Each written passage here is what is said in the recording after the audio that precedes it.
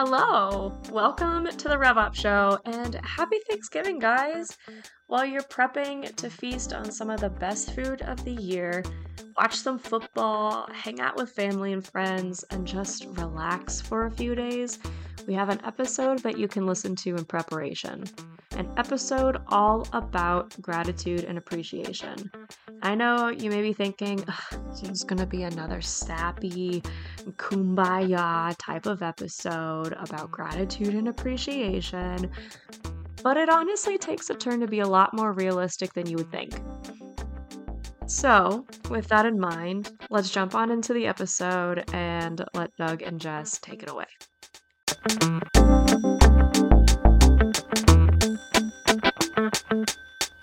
Jess, what's going Doug, on? It's Friday. That's what's going on. Happy Thanksgiving, Jess. Happy Thanksgiving. I mean, not quite, but happy Thanksgiving. What do you mean? I thought today was Thanksgiving. Today is not Thanksgiving. I mean, I'm thankful that it's Friday, so I don't know if that counts. Wow. I'm giving thanks that it's Friday. You know, Jess, every day I get to work with you is Thanksgiving. Okay, we know that's not true, but I appreciate the sentiment. No, it is. It is very much true. As a matter of fact, Friday is a sad day for me. Because you don't get to talk to me for 2 days? Yep, I'm not allowed to talk to you for 2 days. You're not allowed. No, you put that in, if I remember correctly, you put that in your employment agreement. I did. We don't always follow that rule. It's okay. You know, the way you just said that, now there are some people who believe that you actually have it in your employment agreement that I'm not allowed to talk to you on Saturday or something.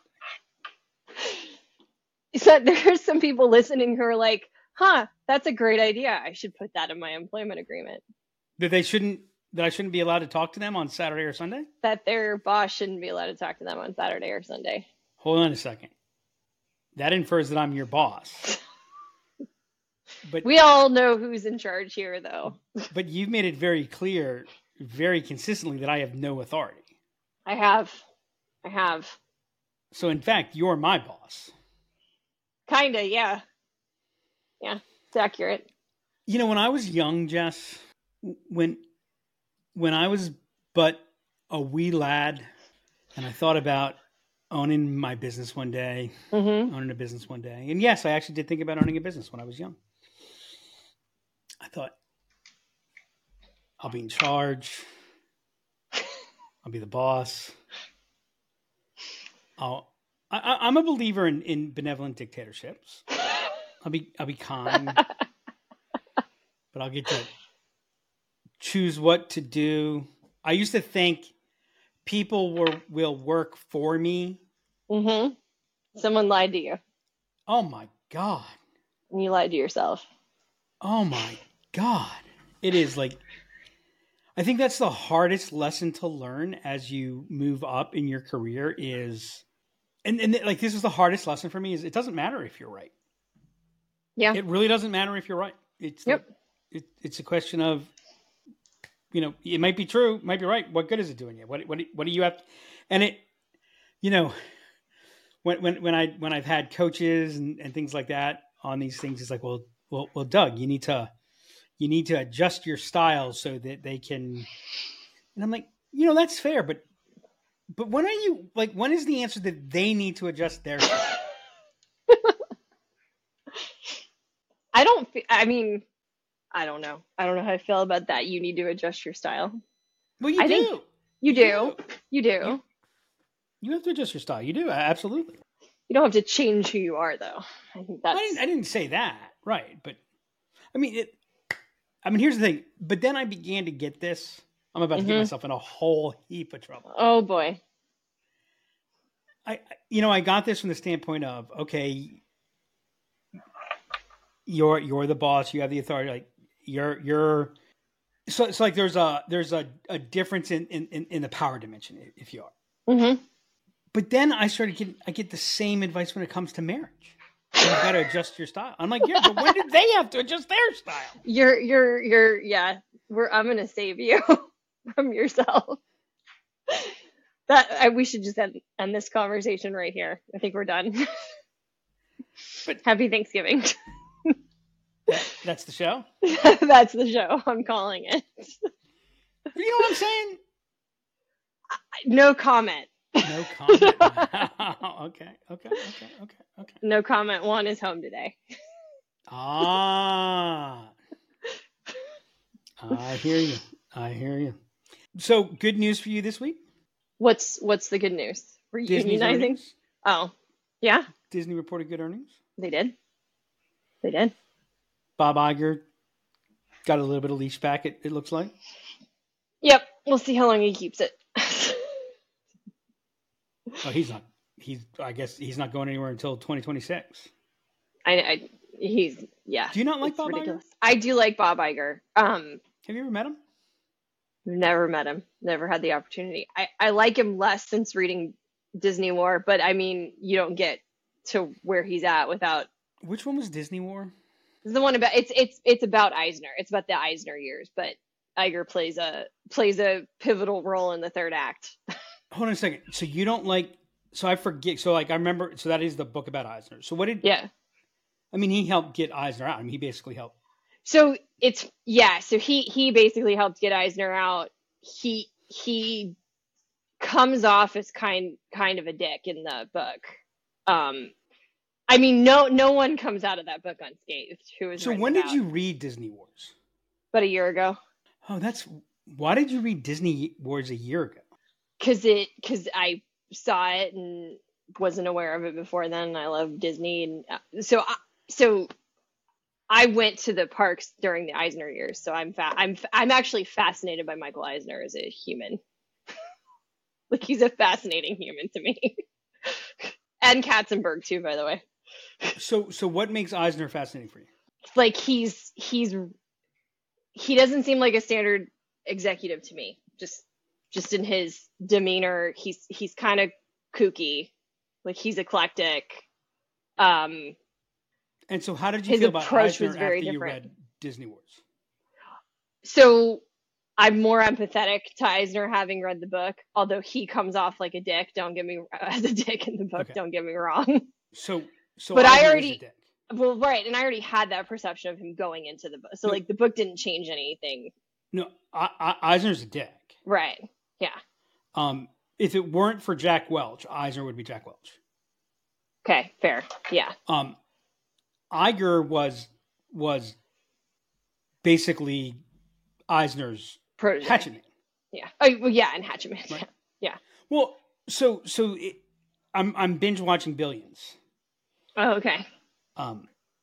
And there's a scene in Billions where Wags, who is Axelrod's number 2, Wags is out or something. I can't remember who was supposed to be out, but someone says, yeah, they actually they really seem to miss him.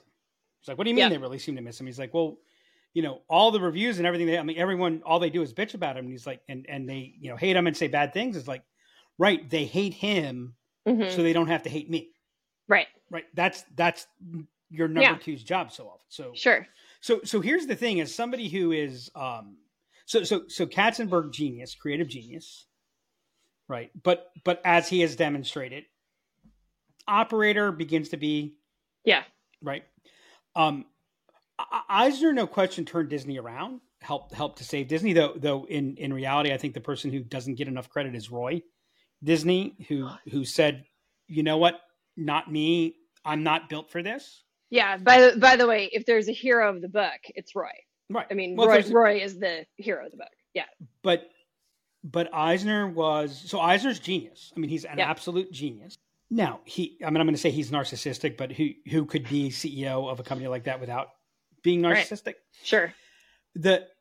So I was involved heavily with Disney when Disney was coming out, when they were launching their cruise line. Yeah, I remember. And the cruise line was delayed for several reasons. One of the reasons was that approval for the bedspreads. Eisner. Right. And it was waiting on Eisner's approval of the bedspreads. Yep. Okay, that's just. Yeah, no, he's fucking nuts. I mean, he's crazy. Well, no, that's not nuts. That's not nuts. I mean, yes, it is nuts over here, but now think about this, right? What does that say to every executive in every line of everything? That he cares about everything. No. Oh, that he doesn't trust them. That that you are there to serve at Eisner's pleasure. Yeah, you are that's true. are right. Yeah. So, because I'll tell you this, if Eisner hadn't left, I mean, and by the way, if you want to see how bad Eisner is on his own, what was the biggest hire he had the most influence on? I don't remember. I don't know what you're talking about. Maybe one of the worst hires in the history of corporate America. I don't know what you're talking about. Michael Ovitz. Oh, that's right. I forgot about Ovitz. Yeah. Okay. Yeah. That's right up there with Time Warner deciding to merge with AOL on the higher side. So if Iger hadn't gotten Eisner out, Disney would have been in trouble. Oh, I'm sure. Yeah. Now, so where I thought you were going to go is Eisner's statement right after the writers' strike started, where I forget exactly what he said, but it made something about they have to understand. I forget what it was. I mean, it was a very tone deaf. Yeah. But Iger has so that's interesting that you're a Disney fan. Mm-hmm. You're not a fan of Iger. Not a huge fan of Iger. No. Mm-mm. Wow, you really should be though. I mean, I respect the deals he's been able to make. He's done with the parks. Yeah, so here's the thing I'm gonna say. This is like so unpopular. We're getting way off the rails. That's not Iger. That's the folks running the parks. I mean, Iger's not that involved in the parks. So and why actually, do you say that? Why do you say that? I forget, what was Iger's role? What was Iger's in charge? official? He was over ABC. Okay, so he was ABC. He was over ABC. Yeah. So now Chapek was actually Chapek ran in charge. The parks. He ran the parks. Yeah. So Chapek and Iger said it. Iger selected him to be the successor, and Chapek screwed the pooch. He did. So I don't know. I'm conflicted about it. see. So the thing is, you're. Oh my God, I'm going blank on the on the bias, but you've got a coincidence bias. So you give the credit to the. So Chapek was in charge of the park, so you're giving credit to the parks to Chapek. But you're not giving credit to the person who allowed Chapek to have the freedom and flexibility to do the things that he did. Fair. Okay, so maybe I need a bigger fan of Iger. I don't know. Or I don't dislike him. I'm just not like rah. So what's probably one Iger. Of the great? Well, yeah, I mean, you shouldn't be that with any CEO personally, except for one. There's one CEO that. Clearly, obviously. So what was the greatest decision that Disney ever made in the buying Disney? Oh, I was gonna say buying all the land in Orlando, but you were talking about modern, so I don't know. Pixar. Oh yeah, and that is Iger gets credit for that. Fair. Interesting. All right, but we're not here to talk about Disney.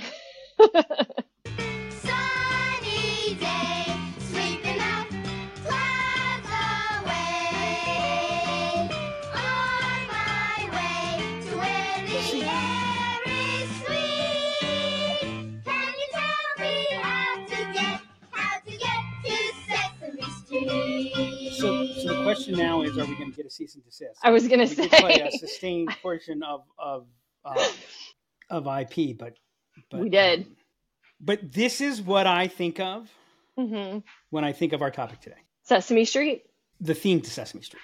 Okay, we're talking about gratitude. We are talking about gratitude. This is our Thanksgiving episode. That's what we've been told. Yeah. I mean, it's not Thanksgiving as we record this, but. Almost, but not quite. I don't know if we were allowed to tell people that. Oh, oops. Did we just destroy the veil of? We might have. So why does gratitude make you think of the Sesame Street theme? So can you hear that song and not smile? When you hear that, can you not? No. When you hear that, can you not begin to feel at least a little bit, no matter what's going on, a little bit more playful? No, fair. Yeah. 100%. Can you, even more than this, It's time to get things started on the most sensational. Which is great. But like if you hear this, and I, for purposes of time, I cut out the very, very early entry. But when you hear this part, like no matter what's going on, there's an aspect of you that goes, like there's a perspective that comes from it. Like you just lost a client, or you just lost a big deal, or you just sent an email out to 3.2 million people with your competitor's phone number. Mm-hmm. Right. But then you hear that and you're like, and to me, that's what gratitude does. That's what gratitude is. Okay. So gratitude is the Sesame Street theme song. Is what you're gratitude saying. is the Sesame Street theme song. Yes. Yes. Or at least the beginning of it. So let's start there. What is gratitude though? I don't know. You don't know? Being grateful. Being grateful. Gratitude is Thanksgiving. So I forgot I was the one that was assigned to do the research for today's episode. Usually you're the one that does that. I am. Jess was a bit of a gratitude Scrooge. I was, but you turned me around. So the most definition of gratitude that I could find in the roughly 17 minutes, 47 seconds that I spent researching, gratitude is a positive emotion that can arise. I think it's that arises when you acknowledge that you have goodness in your life and that other people or higher powers, if you believe in them, have helped you achieve that goodness. Wow. For me, gratitude and appreciation are highly synonymous. I don't know that I'm going to say that they're synonyms, but they're pretty close to it. I'd agree with that. I think for me, the same. Yeah. Gratitude and appreciation are very similar. And so if we equate gratitude with appreciation, what would be interesting to do right now, Jess? What? Let's look up the definition of appreciation. And I think we're going to find two definitions. Oh, really? Actually, there should be more than two definitions. So one is recognition and enjoyment of the good qualities of someone or something. Mm-hmm. Right? Yep. This is interesting. So here are the three definitions from dictionary.com. Mm-hmm. Recognition and enjoyment of the good qualities of someone or something. Mm-hmm. A full understanding of a situation. Mm-hmm. And increase in monetary value. Oh, the increase in value is interesting. Well, I mean, I get the stock appreciates. Your house appreciates. I get it. Yeah. So appreciate is to increase in value. Right.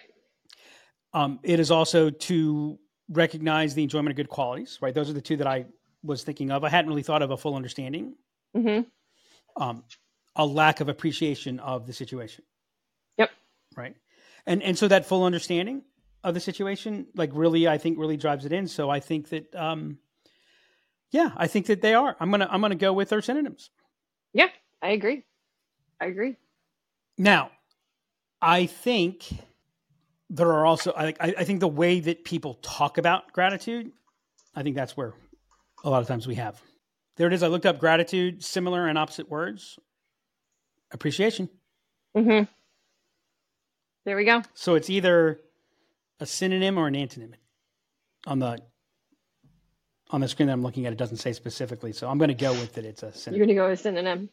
Yeah. Great. I think that's putting two and two together. There we go. And then I know one thing that we talked about is, we all know I pray to the Church of Brene Brown. And she does a lot of gratitude in her work and in her studies. Gratitude's involved. And I know you were talking about kind of how she refers to joy and gratitude. So can you talk about that a little bit? So she said, and I can tell you what she said, because this was also in my 17 minutes and 47 seconds of research. in 11,000 interviews, she's never found someone who described themselves as being joyful. And this is the interesting part, and I don't know if I agree with this, who didn't practice gratitude. Brene is most famous for being a shame researcher. Mm-hmm. I like to study your stuff so I can figure out how to bring shame. Shame. No, seriously though, and shame is the most damaging. Yep. And I had recalled her talking about, joy is kind of the antidote. Is the antidote. Yep. Gratitude is the antidote. The thing that was interesting is she said it's not about being grateful. It's a practice of gratitude. Yeah. That everyone, they have a gratitude journal, or my favorite goofy one that she shared was 1, 2, 3, 4. What are you grateful for? 1, 2, 3, 4. What are you grateful for? Mm-hmm. At 12:34 every day, they'll just announce what they're grateful for. Yeah. And I'm like, okay, that's great if that works for you. Mm-hmm. That would not work for me. And if I was in an environment where that was happening on a regular basis, I forget what the code is, but we might, I might be encouraging wellness visits somewhere. You don't want to do 1, 2, 3, 4. What are we grateful for every day at 12? The only 1, 2, 3, 4 I want to do is 1, 2, 3, 4. Let's have a thumb war. That's your competitive side coming out for sure. I've done the gratitude journal thing. Mm-hmm. I will acknowledge that when I have been in, man, it's been a long time since this happened where I did this, but there have been times where when I've been in particularly down, I don't want to say moments because it's more than moments. 2000, 2001, was a really, really, mm-hmm. sorry, actually it was not 2000, 2001, it's more 2003, 2004. It's when I left Merrill Lynch, all the things that led up to me leaving Merrill Lynch, every day reading a news story. You think that you want to work for a company that's famous and you're excited to see, your company's name in press. Well, I mean, I got to live the opposite experience where you knew your company was going to be on the front page of the Wall Street Journal and you were just, afraid, okay, what was it going to be this time? Yeah. That and other things that were going on, et cetera. I was in just a really, really down mode. And so I did do, at the end of the day, what are 3 things that I'm grateful for? And it helped. Yeah. I think I was supposed to do it for 21 days. I don't think I've ever actually done it for 21 days. It feels unnatural and inorganic for me to do that. I've tried doing that before and it just doesn't, it's not my thing. It's not my jam. So does that mean you're not a grateful person, Jess? It does not mean I'm not a grateful person. So what does gratitude mean to you? I'm trying to figure out a way to describe it without using the words grateful or appreciation. You could use the word dead, as in the Grateful Dead. I mean, I like the Grateful Dead. I like the attachment of joy to it. I think it is like feeling joyful. I think it's acknowledgement and feeling seen is attached to gratitude. Like I see what you've done. I appreciate what you've done. I like that's kind of how I think about gratitude. So what do you do to, I know what you do. Actually, I know what you do. I'm going to get myself into a whole lot of trouble today. Oh boy. What do you do to prevent yourself from becoming cynical? Oh, whew. So I like to say a thing that shouldn't be said to get it out of my head. So venting. I do that. Don't I know it? I mean, so to avoid being cynical, wow. You said you know what I do, and then you said you're going to get in trouble. So I don't want to ask. But what were you going to say that I do? What was I going to say that you do, or what is it that you do? What is it that you think I do? Because I don't know that. What is it that I think you do, or what is Yeah. it that you do? What is it that I do? Because I didn't say I think I know what you do. I said I know what you do. You have a ritual. Which is? You go to church. Oh, I do go to church. Yeah, I do. Uh-huh. And there's a whole set of choreography at the church you go to, as I understand it. There is choreography when you go to the Catholic Church. Yes, sir. And I think that that's a lot of the ritual that like, that's where I've never thought about this before, but I think that's where, I think the reason that it's so important for you to go there as regularly and frequently as you go there, without getting into a whole bunch of other things that would definitely get me into trouble, that as I've shared with you, sometimes confuse me. That's kind of like that's kind of like your reset button. Yeah, no, it is. It's pause. It's a quiet place. It's a place I'm comfortable. Gone to church. But it's more than that, because it's funny. I asked a team yesterday who here meditates, and people are surprised when I tell them that I meditate. I don't. Yeah, I don't meditate. But you don't just not meditate. You kind of. It took you a while to not sneer when the word meditate comes up. So part of that is because I was going to make a smart ass remark that I have too much anxiety to meditate. But it goes into the list of things with gratitude that it just doesn't do it. Like, I've tried, it doesn't do anything for me. Like, but church is meditation. So I used to say the exact same thing. Mm-hmm. Then I listened to a book, great title for a book, Wherever You Go, There You Are. Okay. And then I forget, it was a podcast.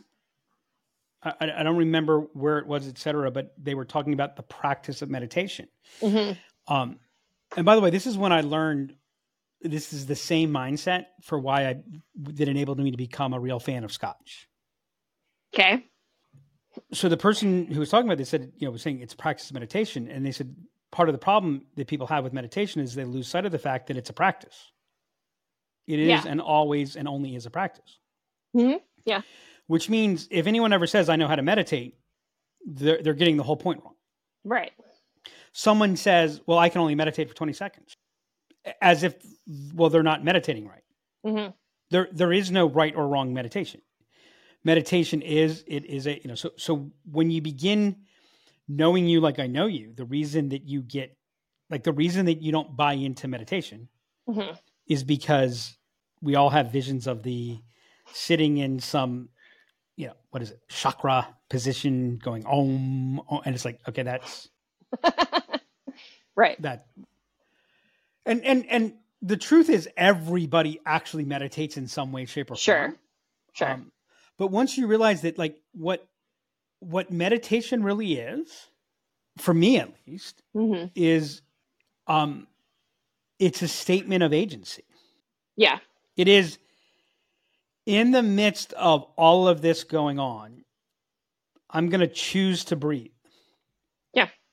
And one of the things that I also found interesting in how I learned about this, where I found it was like, meditation isn't just this really stupid, silly-ish thing, is the power of it is the reset. And the reset is not resetting the moment. The power of it is, so I do a couple different forms of it depending upon what's going on. Mm-hmm. One of the most common things I'll do is I'll just count. Yeah. On each breath, I'll just count. Mm. And it is fascinating how quickly you lose count. I mean, it is amazing how quickly you lose count. Yeah. Like, there are times I lose count by 3. Right? Yeah. And then there's some amount of time where you realize you're no longer keeping count. Mm-hmm. And there's a real power to, oh my God, I've totally lost count. Mm-hmm. I'm 1, 2. Like, I didn't do anything wrong. I didn't screw it up. It's like, there's a real power in that. And one of the other things that the person said is, so I can't do it for more than 20 seconds. Okay, that's great. Yeah. Over the next period of time, see if you can do it for 21 seconds. Right. Yeah. Right. I don't sit and meditate for 20 minutes. Right. I've tried it. It was interesting when, but so I think there's the same problem with gratitude. Which is? We throw the word gratitude and grateful. You should be grateful. Mm-hmm. Yep. Because you know what? The problem that I had, and I think the reason I never made it 21 days is I was just in a really down, really shitty place. Yeah. I was angry at the world. Well, just find the smallest thing. Be grateful that you have problems. Because you know who doesn't have problems? Dead people. Dead people don't have problems. Right. So be grateful to be alive, basically. No. Okay. You know what my response when I would hear that would be? Fuck you. What? I'm not grateful that I have this problem. There's nothing about this problem that makes me happy. Yeah. And you know what would happen when I thought that? I'd feel like shit. Yeah. Yeah. I'm supposed to be grateful. I'm blessed. Well, and the whole statement makes you feel worse, and it's a statement Yeah. that's supposedly supposed to make you feel better. No, here's the thing that's interesting. Mm-hmm. If you tell me to be grateful for the problems that you have, I will tell you to fuck off. Mm-hmm. Side note, I don't think the team that wanted us to bring this topic as the episode expected that I would. No. That's why I'm just telling our team, be careful what you ask for. Exactly.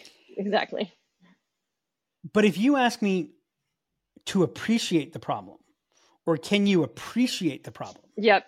That's totally different.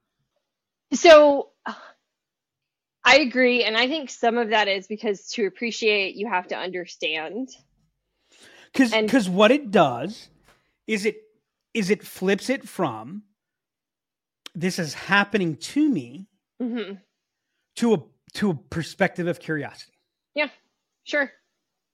Which is where the third definition I didn't thought that's like that. Like there's a power of, and there's an aspect of, do you understand the problem? Do you fully understand the problem? Do you fully understand the situation? Yep. That causes you, it forces you to separate the problem from you. Mm-hmm.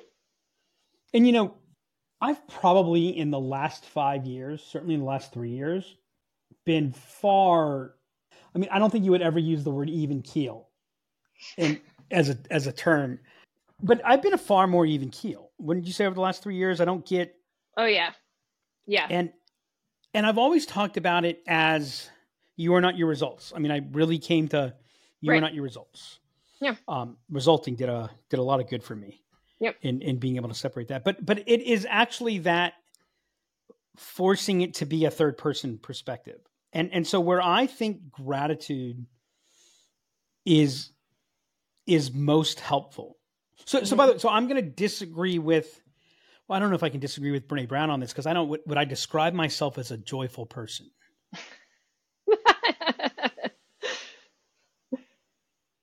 What does joy mean for you? What does that mean to you? When I think of joy, I think of like ultimate happiness. Euphoric might even be too strong of a word, but like leaning towards euphoria. Okay, so that's interesting. And then also, so as we connect this to gratitude, we're going to, Jess, would you like to lie down for the rest I of was this going to say, episode? I didn't know this was going to be a therapy session. Because euphoric is not sustainable by definition. No. What is happiness? What is ultimate happiness? So, by the way, serious question. I really don't know what happiness is. I really don't. I think I'm a happy person. I'm a frustrated person. Frustrated or frustrating? I'm like a field. You're I'm like a field meadow of lilies. That's joy, Doug. Walking through a meadow. I'm saying being with me is joy. I understand that. That doesn't mean it's hard to create joy all around you. It is. I'm a 7-year vacation, Jess. I thought we established that in a previous episode. We did. I'm probably a frustrated person. But here's the thing: if I'm not frustrated, mm-hmm. I'm not happy. Right. And so this is where you and I align, because I'm in the same boat. But happy isn't supposed to be, like, frustrated is not an adjective that so, like, do I practice gratitude? Mm-hmm. I think I use it. I think I remind myself of it, but I don't have a practice. I don't do anything consistently about it. I don't do, you know what? That's what we're going to do just from now on at 12:34. Everyone, we're going to have a standing 12:34. We're going to clap 3 times. Oh my God. Now, to keep it a quick meeting, we're all going to do it at the same time. So everyone's just going to say all at the same time. That would be great. That'll be great.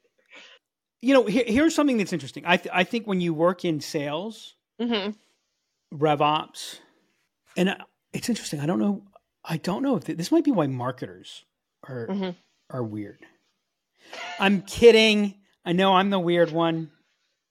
You're definitely. This might be why marketers are normal. Because I don't know if, you know what? It's actually funny as I'm saying this now out loud. Mm-hmm. I hate this analogy because there's so much wrong with it, but I used to talk about how the way to think about marketing and sales, the difference is, you know, marketing is the Air Force. Mm-hmm. It frames the battlefield. It blah, blah, blah, blah. Yep. Sales is infantry. They're on the ground. And, you know, one of the things you've learned in war, despite air supremacy, et cetera, is to take land, you need people. Yep. But pilots don't experience war right the way infantry does. They don't experience the same level of negativity. They don't live with it. They're not in it. Yep. So if you think about it, what is the job of sales? What is sales' number one job? To deal with other people's bad news. Yeah. Okay. Yeah. That wasn't what I was going to say, but yeah. What were you going to say? I was going to say to engage and talk to people, but which would lead to them dealing with other people's bad news. But it's not to engage and talk with people. It's to engage and talk with people that have problems. Yeah. Yeah. 100%. 100%. It's in a lot of ways, it's to engage and talk to people that are, I'm exaggerating for effect, the least capable in the area where you have expertise. Right. Yeah. So your job is to engage with dysfunction. Mm-hmm. Right. What you see is all there is. Like, so my first official professional real sales job that I was in for more than 3 months, I called on travel agencies. Mm-hmm. Yep. Now I grew up, you know, my parents owned a travel agency. Yep. My dad was the president of the American Society of Travel Agents. I had a great appreciation for travel agents. And I remember having dinner with my mom one time. My mom and dad did a lot of education with travel agents, a lot of, you know, and obviously my mom and dad were champions of the travel agency community. And I remember having dinner with them one time and I said, look, let's be honest, Mom. Look, your agency and Bob's and this, like, they're good, right? Yep. But you guys are like, I mean, maybe 2 to 3% of travel agencies are like yours. Yeah. I mean, we have to be honest. Travel agents are just stupid. I also used to work in a travel agency. So. But yeah. And of course you could see my mom's heart just like fell to the, and she's like, well, you know, why do you say that? I'm like, Mom, look, I mean, you got to see the requests I get. You have to see the stupid questions that I get asked and this and this and this. Mm-hmm. She's like, okay, Doug, how many travel agencies is this? Mm-hmm. Right. And she said, okay, how many times do one of my travel agents call you unsolicited? Yeah. I'm like, they never did. Mm-hmm. She's like, right. You only hear from the ones that have this, right? Yep. And so, like, when we go on and we're talking about RevOps and CRM implementation, if you have our expertise in CRM implementation, like here's an interesting question. Let's say that we were to finally follow through on our dream, Jess, of opening a bait shop. Yep. Yay! Let's do it. Are we going to hire a third party to do our CRM implementation? Hell no. Probably not. Right. Probably not. Right. Right. So, and in RevOps, what do you deal with in RevOps every day, or most days? Me? Something that went wrong. Yeah. Yeah. Problems. Something that went wrong. And so, if you're not careful, they call it gallows humor, by the way. Mm-hmm. Right. and by the way, that gallows humor is necessary so that you don't become cynical, right? It's why paramedics say things that aren't appropriate amongst themselves when they're dealing with a tragedy, Right. because you have to, or you just would get destroyed. Well, they talk about this on movie sets all the time. Some of like the darkest, most serious movies that get worked on, they talk about in between the scenes, they're all cracking jokes and making each other laugh, and they're doing it so they can get through what they're. I mean, But they're telling, but these jokes that I'm talking about with paramedics, because I know somebody who was I know a paramedic, someone who was a paramedic for the Air Florida crash into the 14th Street Bridge, where, I mean, it's inappropriate. They're making fun of. I mean, it's the venting, right? All those things, right? Like that. That is the release. Yep. And so, you know, other people's bad news is your good news. Yeah. We work with a company that when it comes, like on the sales side, they're not the sharpest knife in the drawer, right? And it amazes us at times. Yep. How do these people even, like, we've even said, how do these people stay in business? We have said that. And they do $1.9 billion. Yep. Right. And I sometimes, and I say that, I'm like, oh my God, how the hell how do they even, and I'm like, okay, well, they're doing $1.9 billion. Mm-hmm. I'm not doing $1.9 billion. Right. And so how it would be really easy for me to become cynical. Yep. And so how do you prevent that from happening? The way I prevent it from happening is to always remind myself and to think about, what do I appreciate about this person, this situation? Yep. I appreciate their ignorance, right? Yep. I appreciate their ignorance for two reasons. One is, were it not for their ignorance, our knowledge would have less value. Yep. Now, I know that sounds bad, but if you're, especially on the services side, if you're providing services to somebody, guess what? You're solving ignorance. Yeah. And I'm also appreciative because I realize their ignorance here is what gives them the freedom to have knowledge and mastery. And that's actually, I was about to say that the whole reason, like if they had knowledge in this arena, they wouldn't be as good as they are in whatever their business is. Right. And so, you know, whenever I speak before a group, one of the questions that I've learned to ask is, what do I appreciate about this group? Oh, that's interesting. I like that. When I'm talking to somebody, and look, I talk to some people that really just, I mean, they don't know what they're doing. I mean, that's all I can say. They just don't know what they're doing. And I am somebody, and I understand it. I will come across as condescending even when I don't mean to be condescending. Mm-hmm. And I will come across as acerbic even when I don't mean to be acerbic.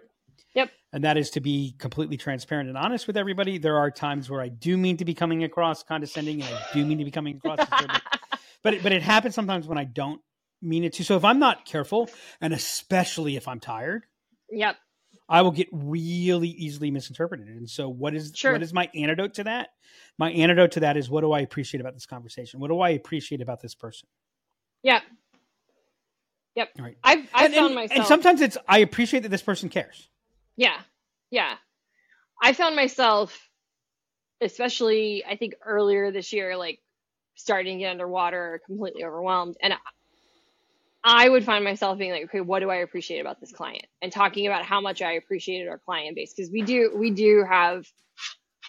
had the best like group of clients we've had since I've been here over the past year. And I would think about the people I appreciate there, the things I appreciate there. And that definitely does. So maybe I do practice gratitude. Well, but again, it's not a gratitude. Like, it's a difference between, like, I think there's a difference between being grateful and a gratitude practice. Yeah. Yeah. Right. That's where, like, because I was looking to give you some real good stuff. I was going to feed you some stuff from some Brene Brown stuff for this. Mm-hmm. I'm like, actually, I'm sorry. I'm not gonna do 1, 2, 3, 4. What are you grateful for? I'm not going to do it. And as a matter of fact, if I tried to do it, I'd be less grateful. Here's the other thing that I think gratitude and appreciation does. We're all in a game of growth, Mm-hmm. and growth is hard. They call them growing pains, Yeah. right? Where do you get the energy, right? Like, I feel like people miss what being in the arena means. Yeah. Because I feel like people think being in the arena ends with winning. No. Yeah. No, it doesn't. Not always. Sometimes it does. I think winning or losing is extracurricular to being in the arena. Mm-hmm. Being in the arena is being in the arena. Being in the arena is doing something uncomfortable, doing something that has risk, risking risking people being critical of you. Yep. Risking losing. I didn't come up with this, but I remember it was a great question. They always say that, a great question is, what would you do if you knew you could not fail? And they actually said, that's a shitty question, because there's a lot I would do if I knew I couldn't fail. The problem is I could fail. So the much more appropriate question the much more valuable question is, what would you do if you knew you could fail, or maybe even likely would fail, mm-hmm. but it would be worth doing anyways? Yeah. Right. Where do you get the energy for that? Where do you get the energy not to find yourself and define yourself by the gaps? Yeah. I think that energy is gratitude and is appreciation. Right? Yeah. And what I think it does is, I think it frees you from that. It's the mental recovery that allows your mental muscles to grow. Because here's the thing that's interesting about struggle. They say, if you ain't cheating, you ain't trying.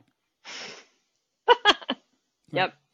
But the truth is, if you ain't struggling, you ain't trying. Yeah. So true. Right. When I coach college baseball, like, the difference between the best players and the not best players. And by the way, I actually believe this is causal, Mm-hmm. because I saw players who started as not in the best. Now, in baseball, there's a physical element to it, so it's not just mental. But when they changed their mindset to what I'm about to talk about, Mm-hmm. they improved both on absolute outcomes and consistency. And the people who are always bad at it are the ones who said, they'd come to me after we'd work on something, we'd work on hitting, like, hey, coach, I appreciate it yesterday. Great. I got it. I figured it out. I hit in the cage somewhere and I got it. I'm like, okay, great. Like, the one way I knew for sure that you did not have it, was you said you had it. Now, the people that are at the top of it, they won't talk about it. Right. Hey, yeah, I'm working on it. My favorite was Daniel Murphy. Just, Daniel, you've been seeing the ball great lately. What's different? Just going up, trying to see the ball, get my A swing on it. Just Mm-hmm. trying to, because it was always a practice. It was always a work in progress. It was always a struggle. And there's a humility that comes to that, Mm-hmm. which I think prevents cynicism. It's hard to be humble and cynical. Yeah, it Right? is. Yep. There's an appreciation that comes from it. Yep. There's an element, in many ways, gratitude is the opposite of entitlement. Yep. Right. I'm not entitled to that. So I hit the screws and they make some great play and I go in and I resent. I'm like, I deserve a fucking hit. Right. Well, guess what? Your game's done. You're done if you're lucky, you're done for the day. Mm-hmm. Yep. Right. And that's where I know somebody who hates this. They hate the term tip your cap in the literal sense. Mm-hmm. Because I will not tip my cap to somebody who robs me of. I'm like, no, you don't get it. You're not. Yeah. You're not tipping your cat. You're tipping your cap to the baseball gods. As you know, they are the most important. And so I think that as we're in this Thanksgiving season, isn't it weird that isn't like Christmas, but like isn't Noel Doesn't that mean like joy or something in some? I think so. Yeah, I think it means joy. I see all kinds of things about joy and Thanksgiving, and isn't it weird that in this period that we're supposed to be happy and joyful, this is the highest level of it's the most stressful time of the year. Stress, depression. If you think about struggle, Mm-hmm. it is uniquely a human experience. Mm-hmm. It's probably the most unique element. There is no other creature in the world that struggles. Like my dog, who you just heard barking, after she eats something, doesn't think, Mm-hmm. but was there something better? Right. And so like that's where we are. Mm-hmm. So if you're not growing, you're dying. Right. And by the way, even if you are growing, you are dying. But if you're not growing, you're dying. Mm-hmm. If you're not struggling, you're not growing. Right. How do you do that? You do that by, I think, finding the elements, appreciating that. Yeah. What can I learn from it? What can I experience it? And you know what else is okay too? When you're in that struggle? What? And when you find yourself really angry, or if you're coming into your year end and you're not hitting your number, or I see the layoffs picking back up. Man, I'll tell you what, if I got laid off and someone said, well, what you need to do is a gratitude journal.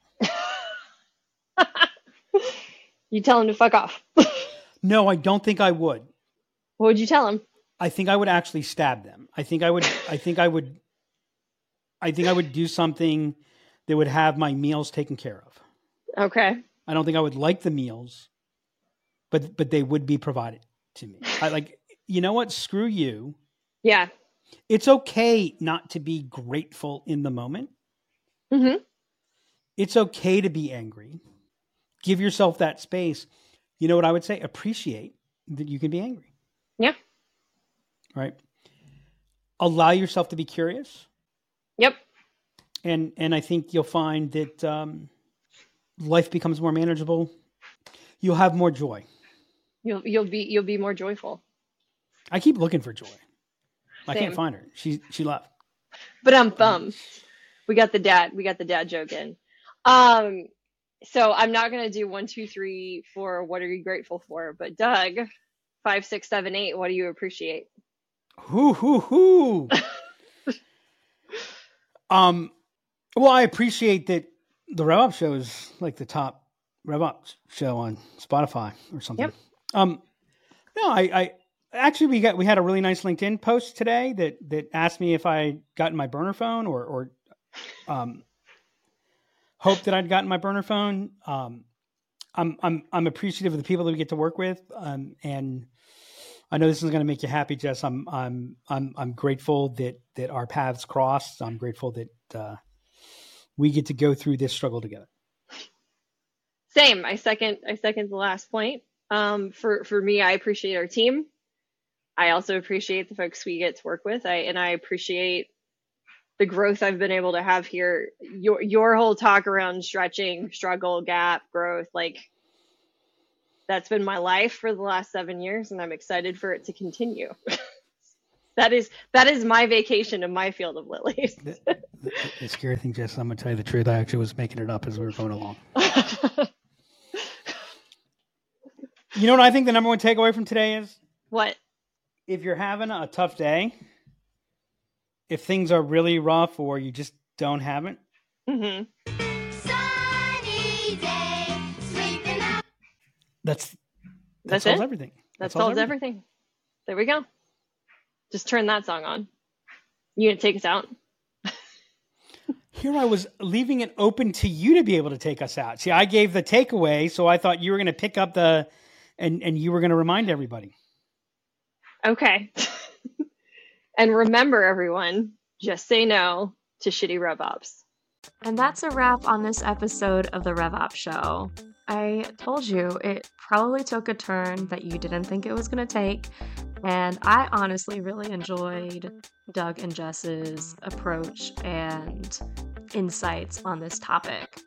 We really do appreciate all of you that are listening in each and every week. And thank you for tuning in to our show. If this is your first episode, we hope to see you back next week because episodes always keep us on our toes. Even this one that was requested by us on the marketing team ended up going in a different direction than we thought. We hear you, Doug. Be careful what you wish for. Got it. If you enjoyed this episode and are still listening to me talk, please make sure to go subscribe on Spotify or Apple or wherever you listen to us. We would be over the moon if you left us a review and shared the episode. If you have any questions that you would like to ask Doug or Jess around gratitude or appreciation, email me at hannah@liftenablement.com or hit us up on formerly Twitter, now X, @DemandCreator, or on LinkedIn @LiftEnablement. Until next time, just say no to shitty RevOps.